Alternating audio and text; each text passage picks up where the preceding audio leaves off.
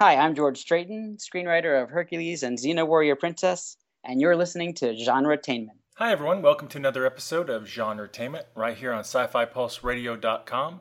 We're your hosts, Marks and Julie, and today we have a jam-packed science fiction episode as we speak with creators Gabe Michael and Ryan Holloway about their new original sci-fi YouTube channel, Forge Apollo.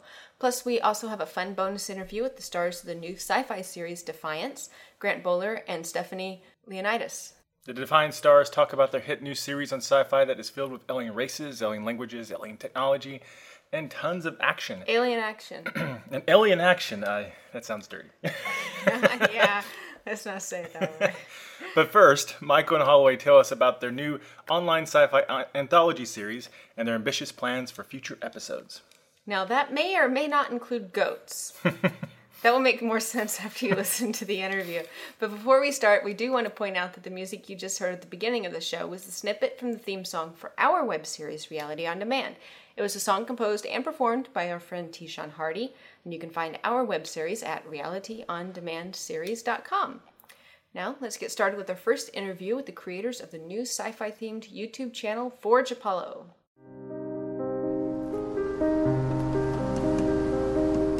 You're listening to Genretainment, and this is Marks. And Julie, and today we're speaking to the creative team behind the new sci-fi YouTube channel, Forge Apollo, which is a part of the Full Screen Network. Gabriel Michael and Ryan Holloway, welcome to the show.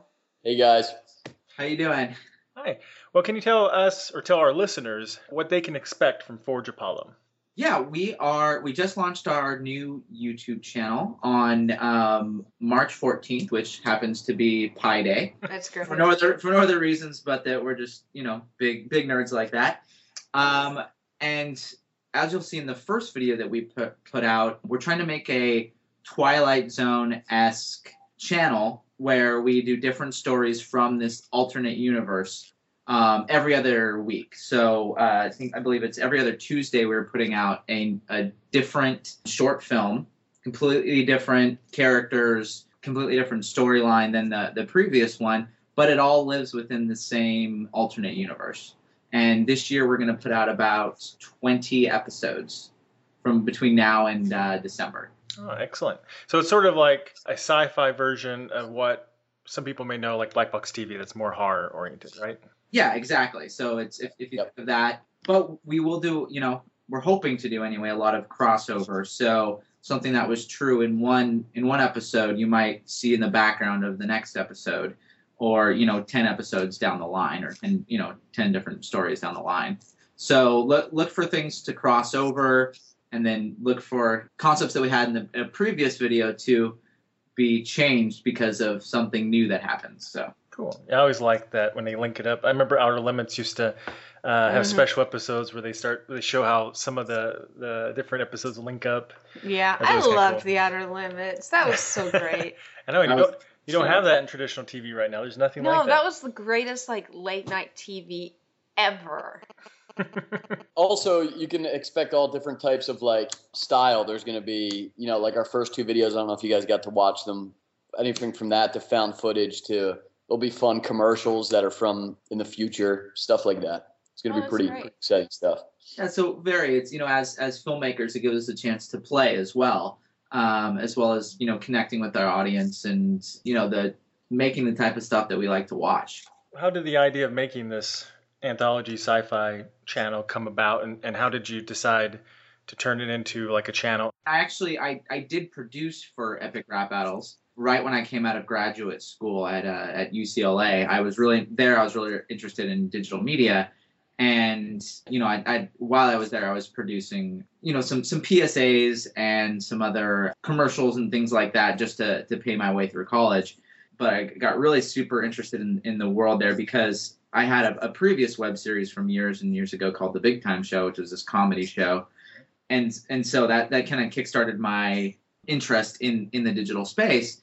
But once I heard that Maker Studios was hiring full-time producers, I have to get on board with this place. And luckily enough, I got connected through Mickey Meyer, who's now one of the big guys over at the Jash Network right now. he's like, these guys at Epic Rap Battles, who I happen to be a big fan of, we're looking for a producer to come on and take off some of the load for them and really help them out. It just kind of came out of nowhere, and I met with Lloyd and Pete, and we seemed to connect right away. I produced for them for a little bit, and before I went over to Break Media to do a little more commercial type stuff. While I was at UCLA, I actually met Ryan. We were doing, what was the scene, Ryan? It was it was for these Italian filmmakers that were coming into town. I was producing this whole event where Italian filmmakers come in and learn from professors at UCLA, and I needed some actors. And so, how did I find you, Ryan? Didn't that scene went on to win a couple awards, didn't it? Yes. This has got to be good.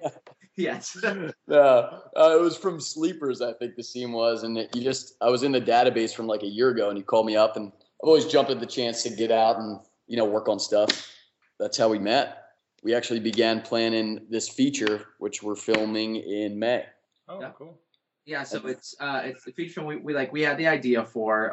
We kind of sat down and talked together, and as we were coming up with this idea for this feature film, I was telling Ryan about the interest that I had and all the work that I've been doing at various companies throughout the web. And there we decided wouldn't it be cool to, in order to create this universe that we want to create for the feature, to also create something that we give away for free to fans of sci-fi and the people of the internet, I guess you would say.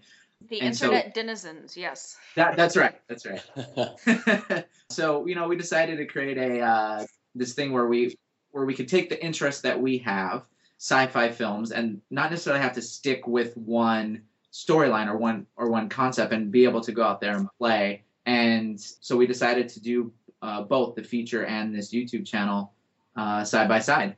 Now's the time where the TV and the internet are being able to cross over. And so the biggest thing is actually getting that fan base like you guys have at Sci-Fi Pulse and with your personal stuff as well. Just garnering the fan base and the types of people that really gravitate towards your content. You can directly connect with these people, communicate with them. So I don't know if you guys have seen at the end of our videos, we're now asking, what do you want to see next? As like a sci-fi fan, send us an idea and we'll take that and run with it. And our third video that's coming out is actually from the idea of one of our YouTubers. They sent us an idea, and you'll see once we put it up that it is all, it was strictly originated from a fan. That's neat. That's really what's cool about the universe we've created. We've kind of set up this intro video where this little girl finds this time capsule from another universe. But what's cool about that is there's really no limits to the stories we want to tell, or any type of limitations to where we go next with it. So we've kind of set up this great universe, but we can kind of go any way we want with it, which is really, really fun. Well, I think, what's kind of neat about it is having these different places to go on the internet just to find shows that you might like. It's sort of like we were talking a little before the interview. I said, The Outer Limits, that was great. I loved that. It was great late night television, because sometimes you used to be able to turn on the TV and it would be like, Outer Limits, X-Files, Nightmare Cafe, like just stuff playing late at night. And it's like, oh, you feel like you found a gem, and it was so much fun. And then Star Trek at 2 a.m. Yeah. Oh, yeah. And they played reruns of X-Files and stuff. But nowadays, you can't really get that from television, because everything is so scheduled for the money. And if they don't have something, then it's an infomercial. And that's it. And you can't really surf the TV anymore and find real gems that you weren't expecting to find. So, now you can go to the internet for it. Exactly. Take it to the internet now. Yeah. Exactly. And I love it. It's we're coming into a binge and an on-demand culture. I want to see this episode of X-Files. I'm going to go out and I'm going to find it. Yeah, whether that's through Roku, whether it's through my Xbox or streaming service, or illegally online. No one's ever heard of that. No one does that. No one does that. No. You can. No. I don't know if anybody told you. You can download movies online. Yeah. Huh. I'll send you a private link. Yeah. This is a new concept. We've been on the internet for years, and this must be something First new. I've heard of it. There's so much stuff out there. You sometimes just miss it. Yeah. No. Gabe hit the nail on the head with the media binging. I mean, like when I watch something, I like to just binge on it completely, and to the point where I don't even want to watch it anymore. And then when I watch a series, it's all at once. And then that's what we want out of our series. We want you to watch it so much that you don't want to watch it ever again. Exactly. I watched this so much I hate it. Good. We accomplished what we set out for, I think. Exactly. And that reminds me, binge consuming of shows. Yeah. It reminds me, there's been a controversy lately with web series creators about what would work best with audiences, because like House of Cards came out and they're just like 13 episodes, bam, all at once. And so now everybody's going, should we do that? I don't know. I mean, obviously you guys are staggering them. Did you guys at one point wonder if you should just try to throw up 20 episodes? Or it's hard to get many things made though. Well, I know you did make it all in advance, but.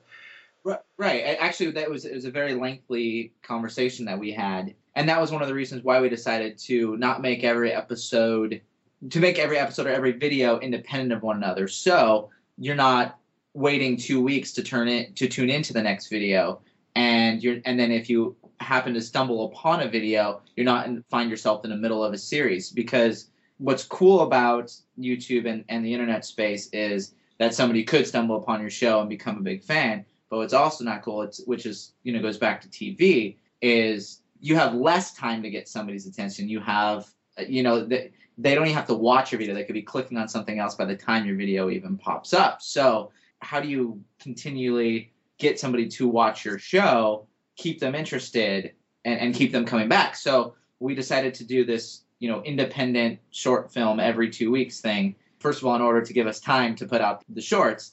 But secondly, because with our feature film that we are doing, we actually have the possibility of rolling that whole thing out to our audience for free on our YouTube channel. And that would be something where we would want to put it all out at the same time. So as of now, our plan is doing a mixture of both the models. But, that could change.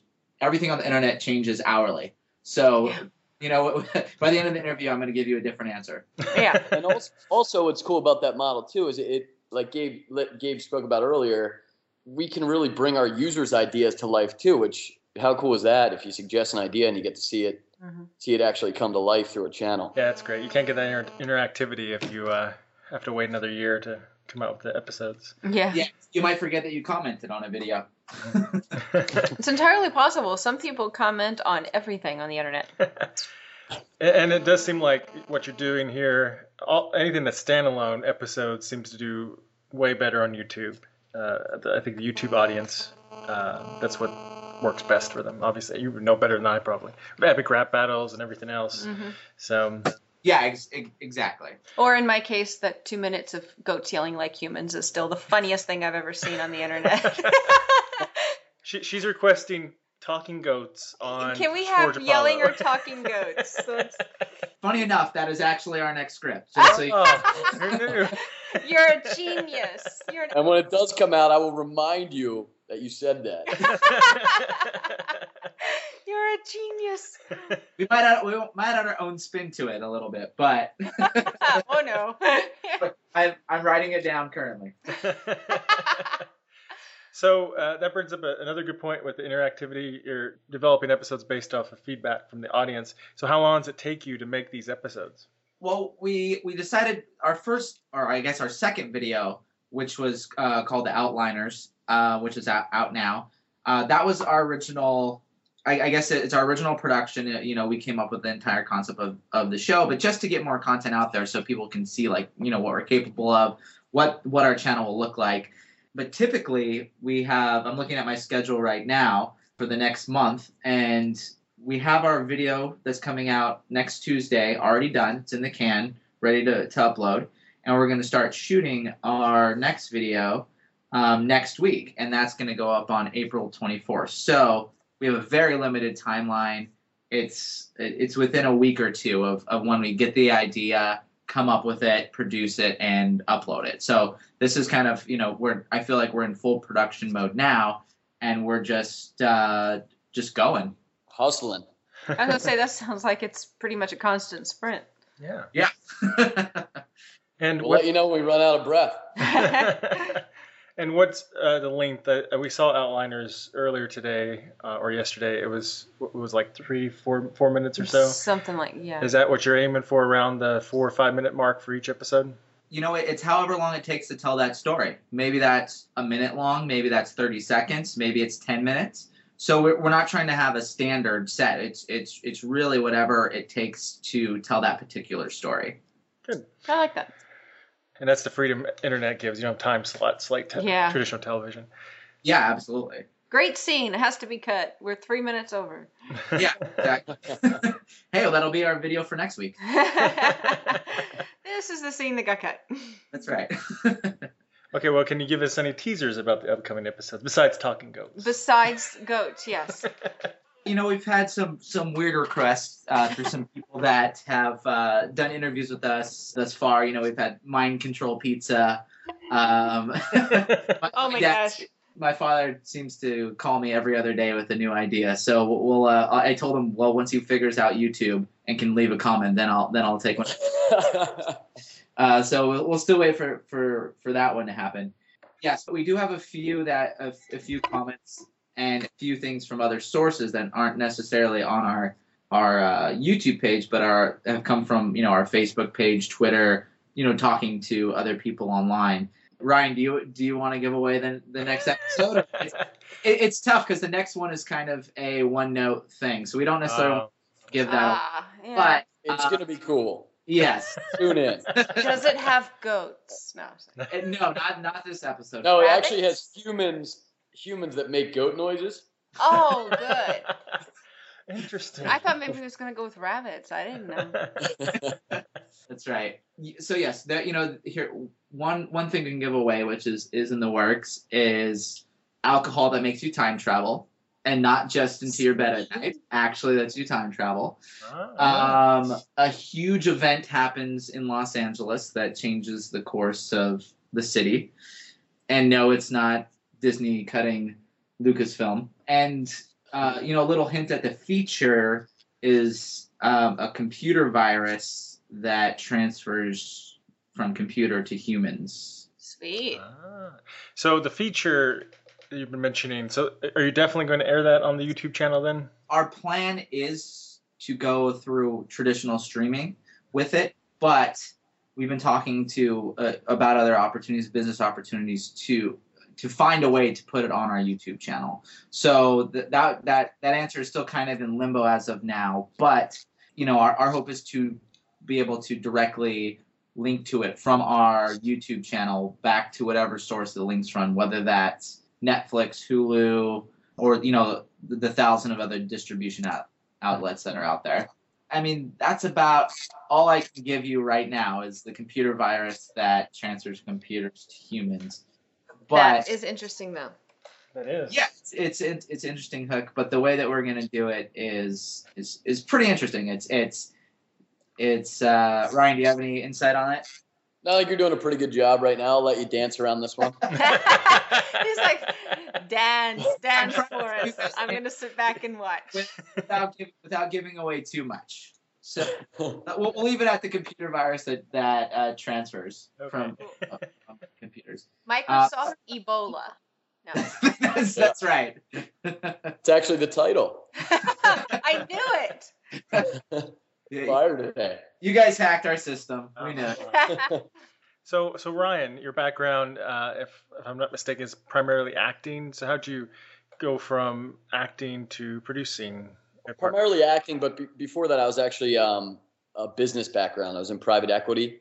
Mm-hmm. So I know I've always wanted to kind of connect all of it together somehow. And when me and Gabe started to work on this feature, I just kind of have dove into the production thing with Gabe as a mentor in a lot of respects. But we both have very complementary backgrounds as far as launching our company. So we've been helping each other along the way a lot. And I think that our backgrounds, like I said, have been very complementary. So it's been good. Yeah, it's not only are we doing this original concept, but we also do branded entertainment, because that's kind of my background for the business. I did a lot of stuff at Break Media in that space. So We have other clients that we do work for as a traditional production company. So Ryan's been really great with leading up and nurturing those business relationships, as well as being a major creative force and producing force for not only the feature, but for all of the sci-fi content. And he might be acting in a couple of these as well, because he has that background. Yeah, I was going to ask that if you have any acting roles with this coming up. Are you going to act at all in the feature? He plays a goat. Sweet. Okay, goat impersonation now. Yes, Ryan is acting in the feature, Okay, great. whether he likes it or not. I like how Gabriel's like, yes, he is. Like, I'm not giving I put him on the spot, and now he's Exactly. Yeah, Ryan has a unique ability for his acting. It's you'll have to see when it comes across screen, but he just has like this natural presence that a lot of people take years and years to command and develop, like on camera. And Ryan is just a natural at that. So I'm really excited when we film in the next, Ryan, 2 months we have to film this? I'm just happy we turned the cameras off because I'm blushing right now. Well, you'll pay me later. Yeah, hopefully, Can we have a photo of him blushing that we can put on the website? See if we can arrange that. Yeah. Ryan, you might want to send it. You don't want me to send it up a doctored photo. Oh man. He'll look like a South Park character with red cheeks. So, And you know what? I found myself in an interesting spot. People would think producing for the web is easier than producing for television or producing a feature film, which, as you guys know, as producers, it's not true, because you have to really stretch literally every $1 that you have to not only make something that is watchable, but something that could potentially hold up against these other productions that people are spending millions of dollars on. So I found myself in an interesting spot, being somewhat well known as a producer online and having that specialty, because it's a mixture of a couple different talents.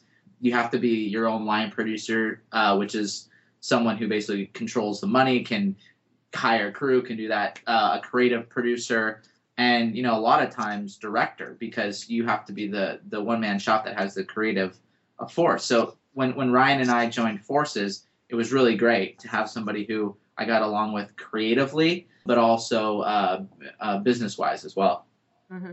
Yeah, and that's actually something Gabe does really well. He takes sometimes these low budgets and makes them look like $1 million. I mean, he does a fantastic job at taking stuff that we might not have the most funding for and just making it look like we did. So it forces you to be more creative, which is usually a good thing.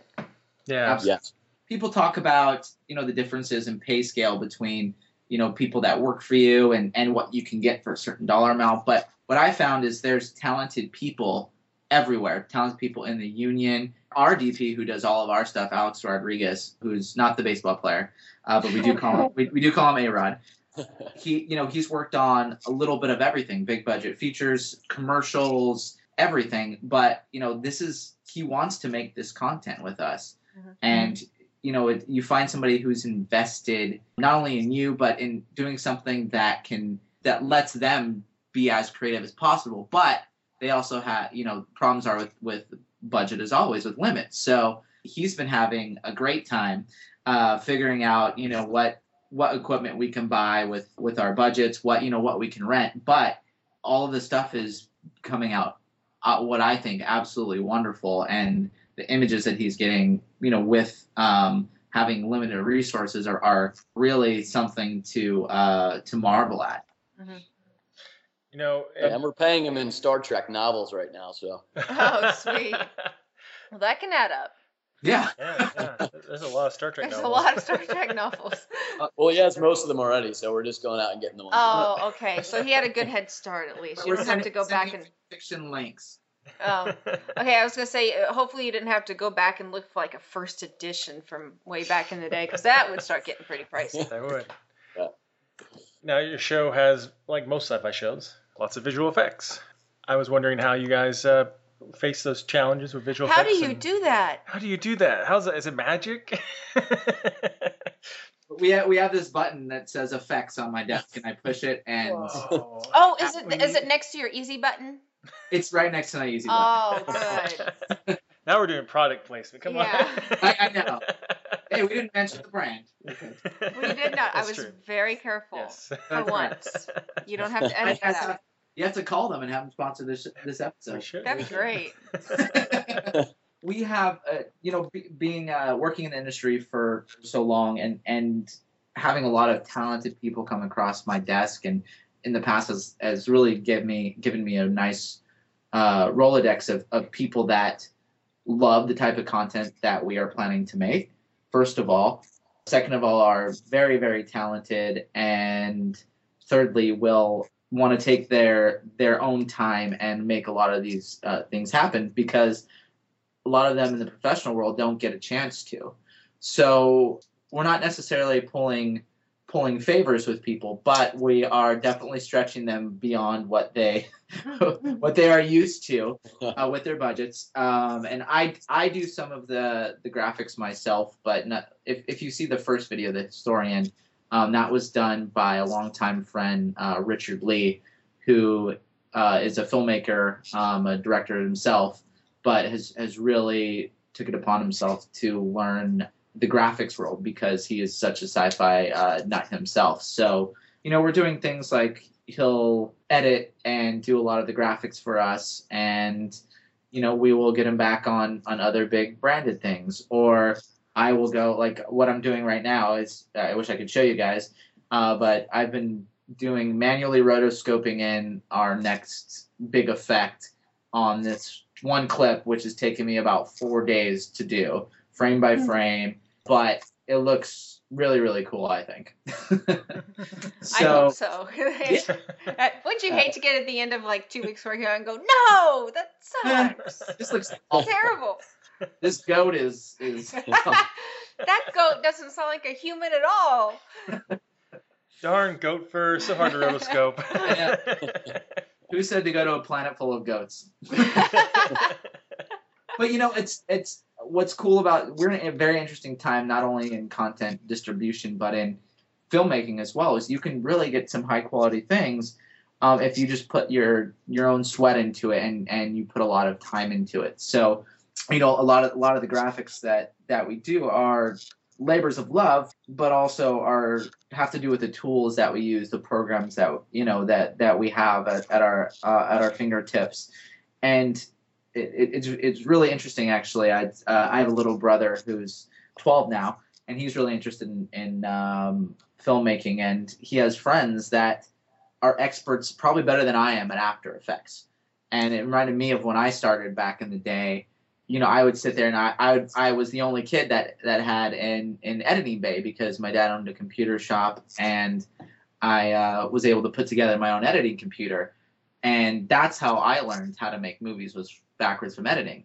Now we have a whole new generation of filmmakers that are coming that have learned graphics and these animation programs first. And because of that, they're learning filmmaking. So it's really interesting to see all these people that are coming out, whether it's on YouTube or, just sitting at home making their own videos. What is capable, what is acceptable of graphics nowadays, but what also, the future of filmmaking will look like. Yeah. Well, that's true, because some kids, my gosh, nowadays they're, photoshopping before they can read. Yeah. Great. Yeah. I Great. mean, if you're stuck with a computer problem, go find the nearest 5-year-old kid if you can't get someone younger, because they're probably going to fix it for you. Our culture is weird, and it's changing right now. It's, you have a problem, you just type in the exact problem that you have, and somebody has done a tutorial on it somewhere on YouTube. I can almost guarantee it. I use a lot of resources from, and I'm sure you guys have heard of it too, videocopilot.net. Oh yeah. Mhm. Awesome tutorials, awesome resources. And, I'm not going to lie. I'm not a graphics expert at all, but I like to learn from people who are. And when I can afford to pay them what they deserve, I will hire them. Yeah. But until then, we have to do a lot of it ourselves. It's exciting times because I would imagine that right now more people in the world are making films and web series than ever before. I would bet, yeah. Yeah, and Yeah. it used to be an elite thing that only like. Well, it was so Smaller cost people could do. prohibitive. I mean, you had to have a special camera and special film and get that special film developed in a special way, and it was very difficult. Yeah, you think film is dead? No, just most people can't afford to revive Are you going to it. shoot Forge Apollo on film? If you can afford it, that's great. Yep. 70 millimeter. Back to Hitchcock days. I tell you what, I mean, you think about how much braver it was really to make things with film, though, because we're so spoiled. We're like watching everything on our screens, and let's play that back and see how that looked, and you pretty much had to take it on faith that we got it. Yeah. Yeah. Mm-hmm. I remember when I was in my undergrad at Cal State Long Beach, I was in the last class that had to shoot on film. We shot 16 millimeter film, and that was it. Like you don't have a monitor. You have to think things through. So now we're in a culture of, well, let's try it. Let's see if we can do it. It's I don't think it's bad. I just think it's different, and the approach to films are now mostly made in the editing bay, really, and now in After Effects. They're really put together that way. Now, does anybody like to mess with you like the way I love to torment our editor because he's an old friend of ours? If he's ever on set, I just say as many times as possible, "That's okay, we'll fix it in post," just loud enough for him to hear. Yes, he loves that. Really. Every editor loves to hear that. Oh yeah. Well, it's funny. It's like I mentioned our DP Alex, and he hates to hear that because he's like me, tries to be as much a perfectionist as possible. And so when I say it's fine, we got it, he goes, "No, I'm a cinematographer. We don't got it." But you know what? He's always right. And I'm when I'm on set, I'm thinking of what we can get away with, and he's on set thinking of how to make it the best that we can. So, I think that there's a fine line in between there somewhere. It's the perfect marriage. Right. That's right, because we fight a lot. Well, what do you think the future of web series is going to be, especially for independent web series creators? What shape do you think it's going to take? Is it going to be branded? It's going to be all, multi-network It's going to go YouTube? away. People aren't really going to jump on this internet fad. It's just a fad, the internet. Yeah. We're going back to strictly radio. We're going to make teleplays. I just brought back out my VCR. Oh, yeah? Sweet. We never put ours up. Yeah, I think the content's only going to get better and better. And I think that, the audience is only expanding. I mean, kids like the 5-year-old you were talking about is going to fix your computer. I mean, the chances are they're going to be watching their media through the web, when they want to watch it. And I think it's slowly going to completely take over. They say every year the budgets from TV advertisement and traditional advertisement are shrinking, but the digital budgets only grow by 20-30% each year. Don't hold me to that number, by the way. But I do know that number sounds good. Yes, it sounds good. I do know that number has been growing. So it seems that we're at this spot where people have realized the potential of the web. People are trying to make money off it. There are a few people that are, and I believe that the future lies in a hybrid approach of traditional models, these new web channel models with the pre-roll advertising, mid-roll and post-roll advertising, but also product integration. But the biggest thing that if I was somebody who came to me and said, "I want to start my first web series," don't expect it to go viral. Yeah. Don't expect it. Don't just put it up there and expect that you're going to find an audience to find you. What you have to do now is you have to find that audience and connect with it. So, both Ryan and I are avidly, as whenever we're not filming or editing, are online looking at blogs, commenting, watching your guys' show. We like that. You should keep doing that. trying to participate in this culture that we are also trying to be part of and create. Because what's happening now is it's an interactive world, and you have to be able to tell that story in an interactive way, which means collaborating with one another, but also having your audience have a say, but not doing exactly what they say. Knowing what they mean, but not doing what they say is, I guess, exactly what I'm trying to say. So when I figure it out, and I will send you guys a car, and Thank you. you know, we still are right on the cusp of that, and I'm actually very excited that it is the wild west again, and I'm excited that people are starting to make money off it, but I'm excited that people are shifting their eyeballs to watch good content online. Yeah. So, they don't teach you marketing in film school. At least they didn't when I was in film school.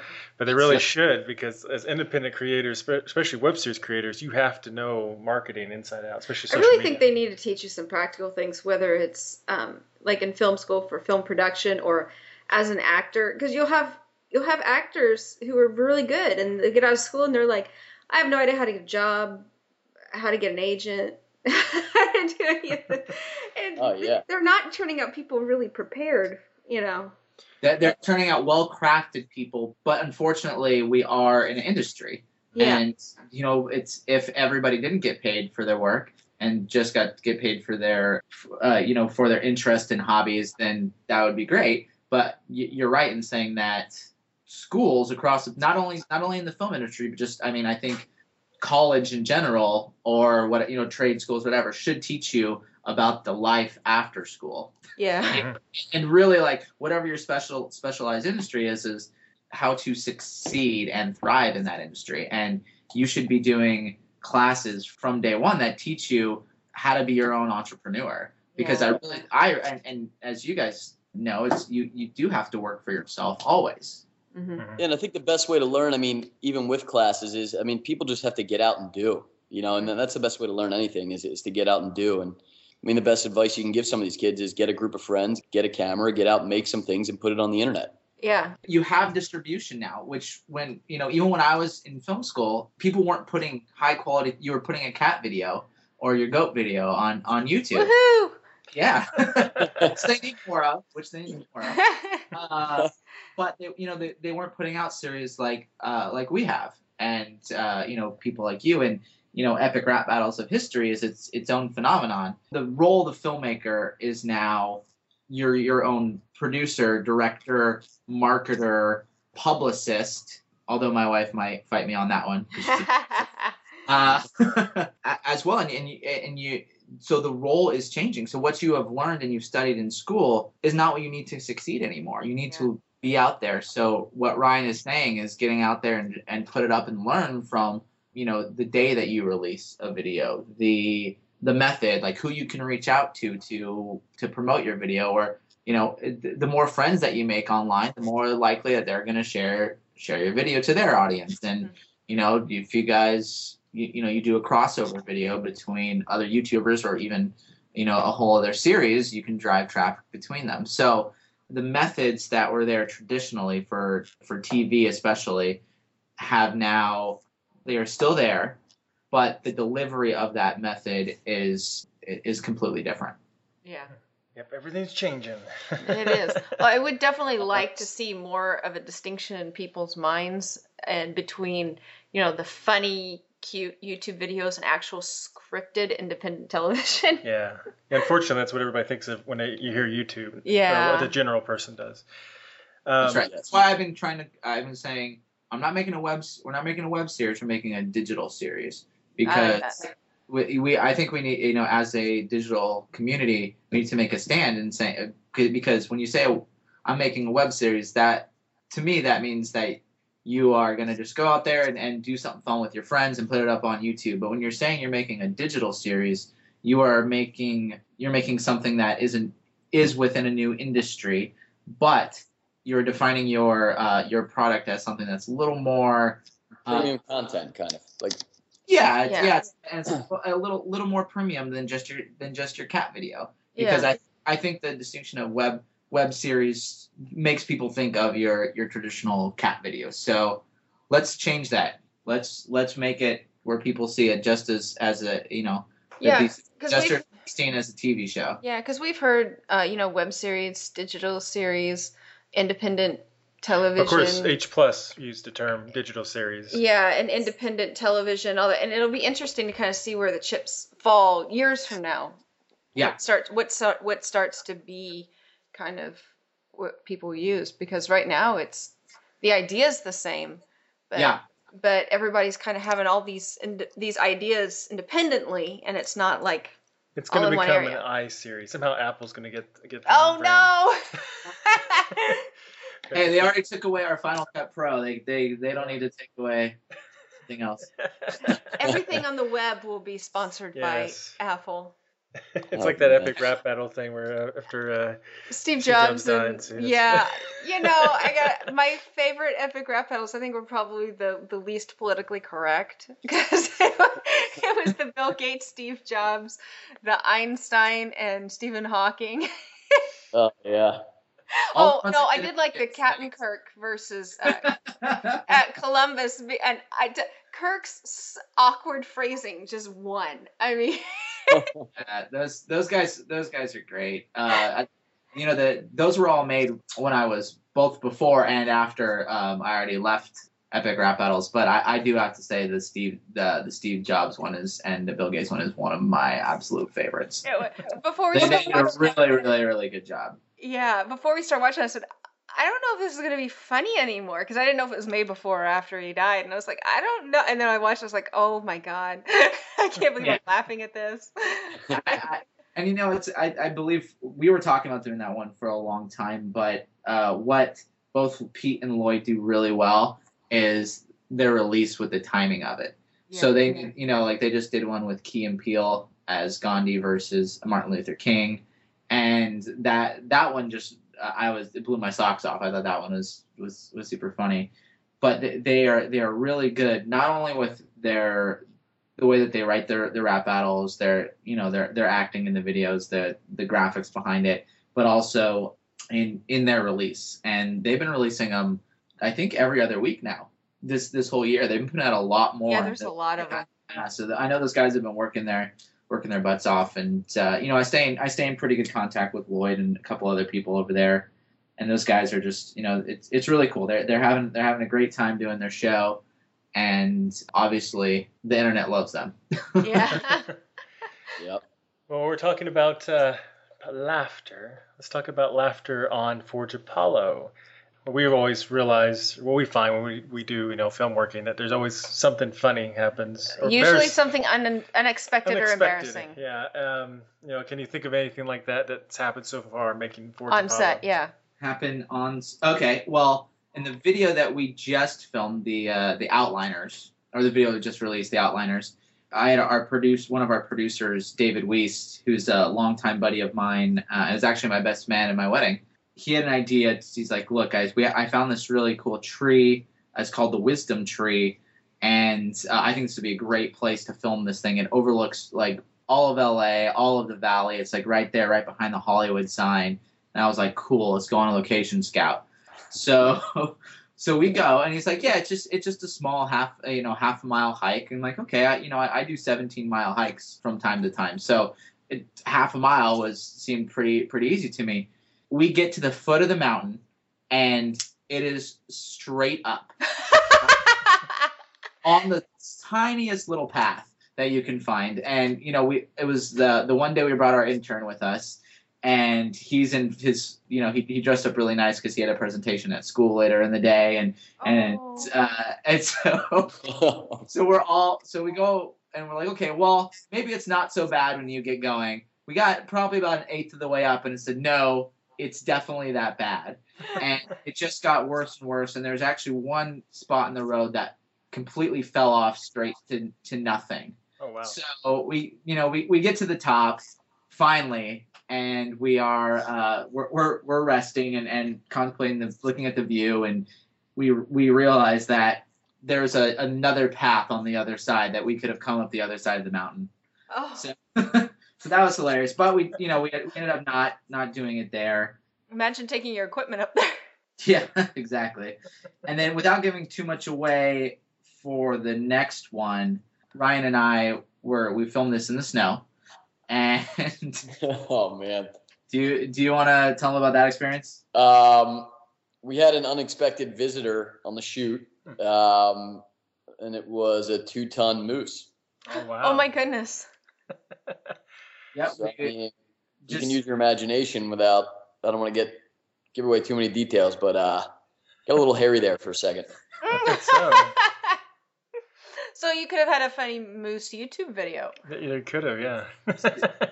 Film crew gets attacked by moose. Film crew gets attacked by moose. 3 lost, but makes great footage.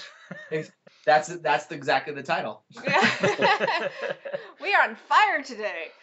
Yep. Yeah, well, we're still going and we're working hard on a lot of these videos, but we have a really good time all day because some of the stuff that we do is super serious and you're thinking about the future and like what, I like to make things somewhat based in reality. So, well, besides the next video, which you'll see soon, but for the most part, I like making if this concept was real, like how could we portray this in real life, or what would be the rules of physics behind it? Yeah. But on the other, as we're doing that can get really serious. So we like to keep it really light and, joke around with one another. Ryan is one of the most cynical people on the face of the earth. So we like to, the face of the earth is extreme, but. Man after my own heart. But no, we have a really good time doing it, and we're hoping to capture more of those moments on film for like behind the scenes and whatnot. Yeah, and we were just saying on that same shoot, like I remember turning to Gabe and saying, how great is this that we get to be here doing this right now for our job, and it's just, when you have one of those moments and you love what you do, I think like creating good content gets a lot easier at that point. I mean, obviously Gabe, we hit those, like he was on a 4-day binge of editing the other day, but there are those sweet moments also. Yeah.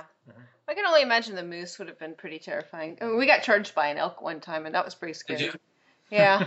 Not filming, so we didn't have any... Of course, you never have the camera when it actually happens, right? No. Well, we were mostly running like hell back to our car. So I don't think there would have been any real good footage.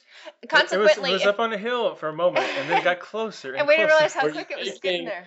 Were you making goat noises that the elk could have staked from elk mating noises? No, but I will say that if anyone else decides to go on one of these nature things and there's wildlife and there are signs that say, please stay in your car, you might want to do that.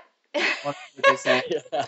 We weren't the only one, so there was like a scatter of people screaming and running towards their vehicles. It was kind of funny. It's kind of funny. It reminds me, we interviewed a web series creator not too long ago who's British, but he was working in the U.S. for this project, and he goes, it was really hard for me to get used to. He was filming in California, and he goes, it was really kind of scary for me because and we've killed like everything off that could kill us. He said, "There's nothing in England that can kill you."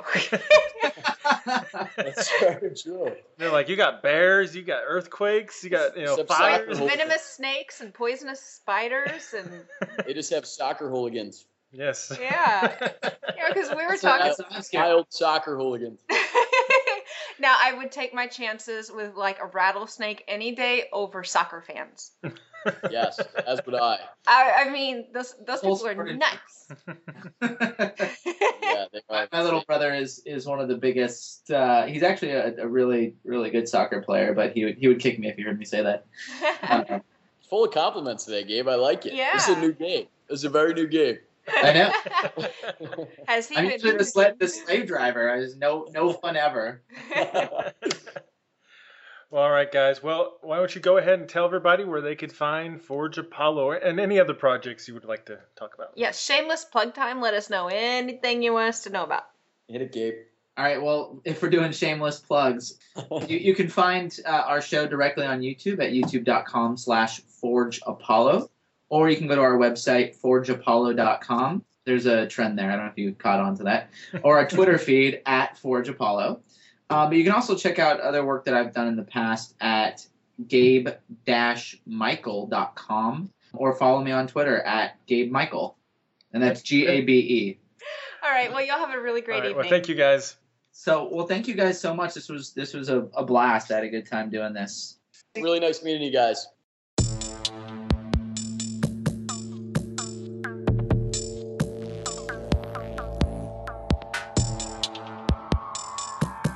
Hi, I'm Blake Calhoun, the creator of the web series Pink and the sci-fi web series Continuum, and you're listening to Genretainment Radio. Thanks to Michael and Holloway for speaking with us, and we wish them luck with the new channel. Next up is our Defiance interview, which I have to say I really enjoyed the first episode. Not only is it a cool transmedia project with both the TV show and the video game launching at the same time, but the pilot was Sci-Fi Channel's most watched scripted series premiere among adults 18 to 49 since 2006 when Eureka premiered. Yeah, I thought it was good. I personally will never get into the video game, but I thought the show was really good. So I think my favorite character is actually the Doctor. Good human. She was good before that line, but I just love her. So anyway, it's a good show. So we would both encourage everyone to check it out. Oh yes, for sure. Yeah, now let's get started with our interview with the stars of Defiance. This world has no natives, which means it belongs to everyone. She's some sort of bounty. She's my daughter. We're just two people passing through.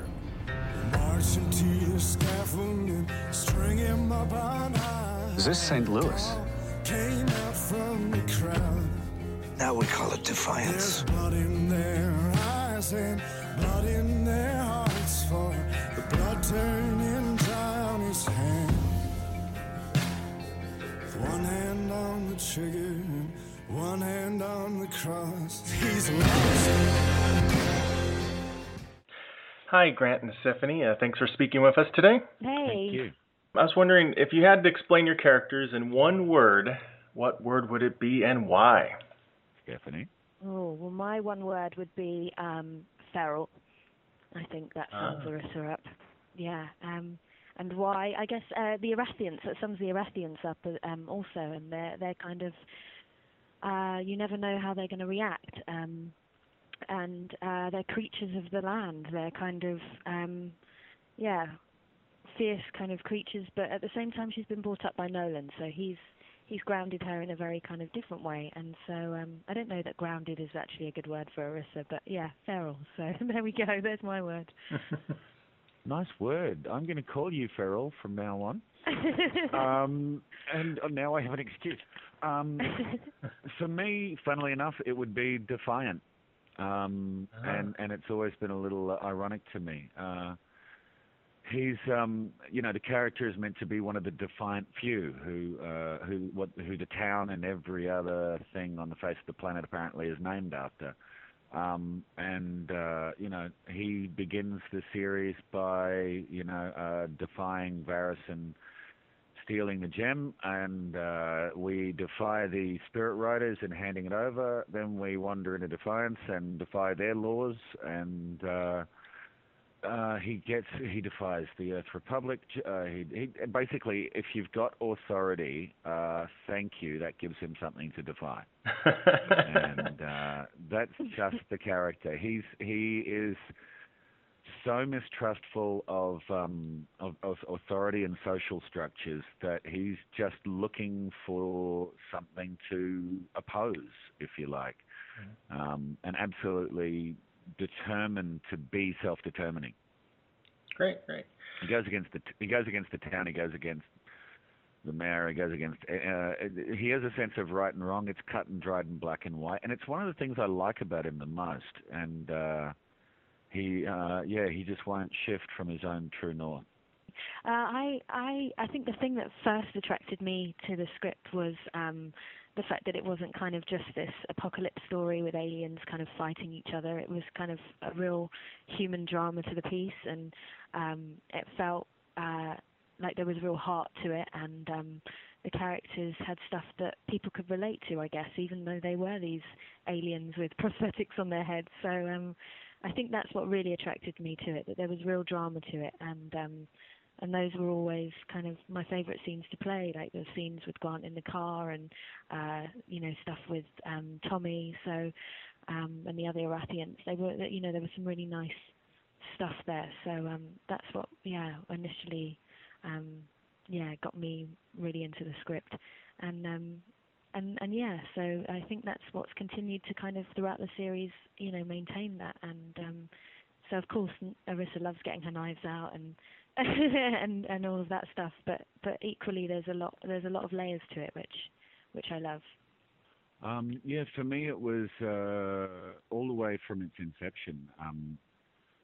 The first thing that attracted me was it's funny because I'm kind of very well known, let's just say, amongst my representatives to not be terribly interested in receiving sci-fi scripts.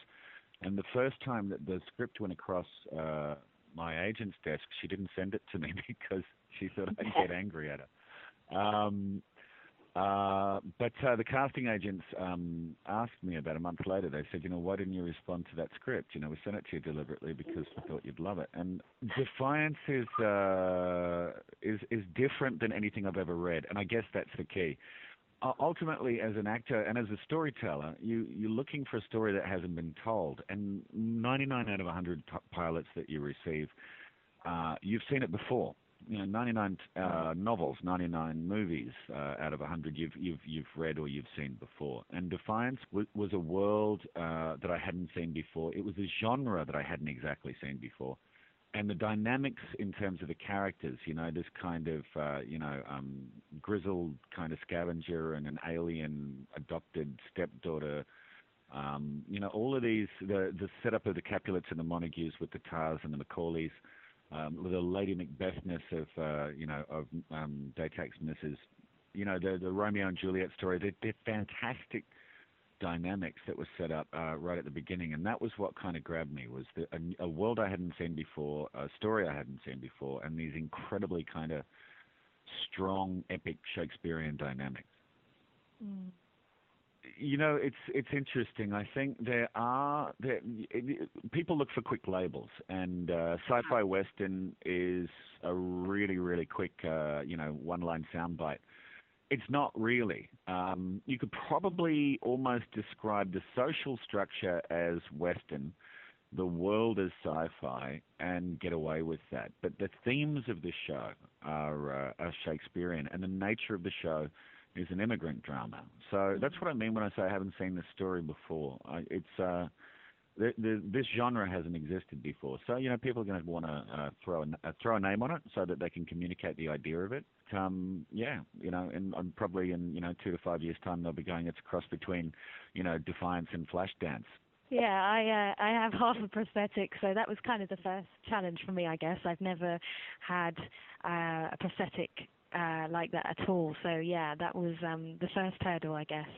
And in shooting the first episode, I think we were thrown completely into the deep end. I mean, it was the first scene of the day was this scene where Nolan and I are arguing, and it's quite an emotional scene, and the weather was against us. It was freezing cold. It started to snow. It felt like a big mess, actually. So yeah, it was kind of. I remember just looking at Kevin Murphy, going, "Oh my god, oh my god." So yeah, it was.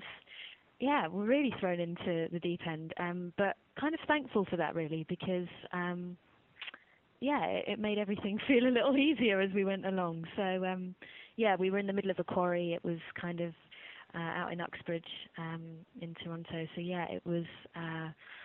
Quite an epic first day. But yeah, a good challenge.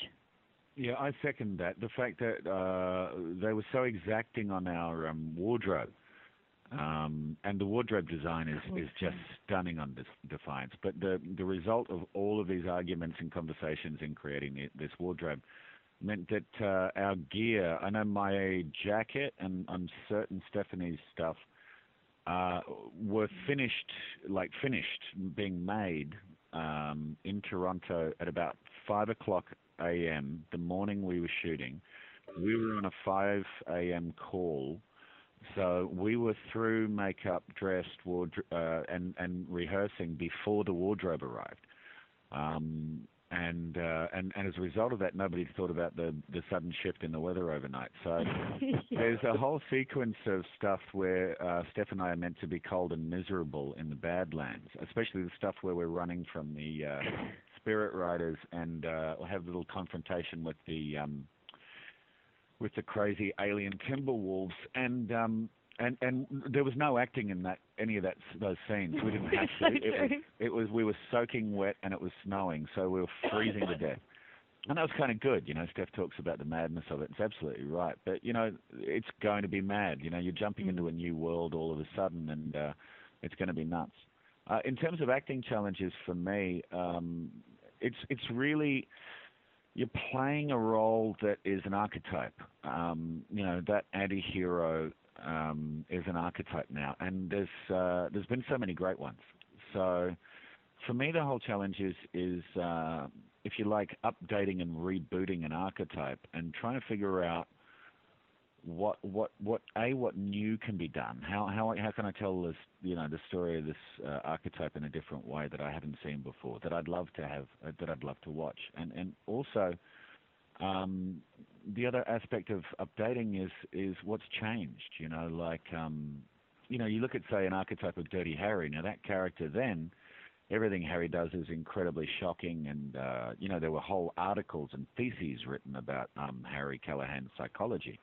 But if you look at Harry Callahan today and measure it against Denzel Washington's character in Man on Fire, Callahan's tame because society's changed and our social mores have changed. So every time we reinvent a story, every time we reinvent an archetype, it's interesting to look at, okay, what's different? How do I update this archetype, this character, to move into 2013 and hopefully hold for as long as possible so that it stays relevant and doesn't date?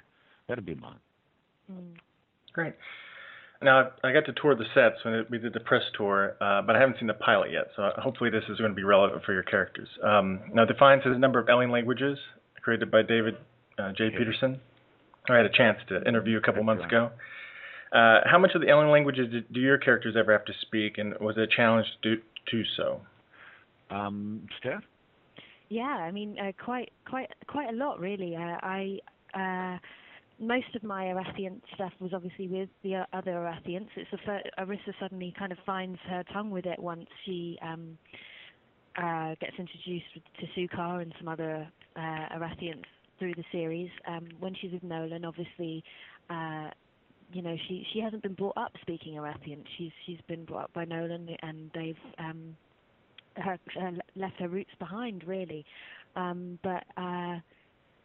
Once she starts speaking with them, I think that's when she starts, kind of feeling as to who she is again, and kind of figuring out her past and who she is. But learning the languages was incredible, and I feel like it's become my second. Well, it will become my second language. It was pretty amazing. So you had a double challenge. You didn't just learn an alien language; you had to learn it with a bad accent. Yeah, exactly. Well, poor Steph had to. I mean, Stephanie's. She's speaking of accents. She's already,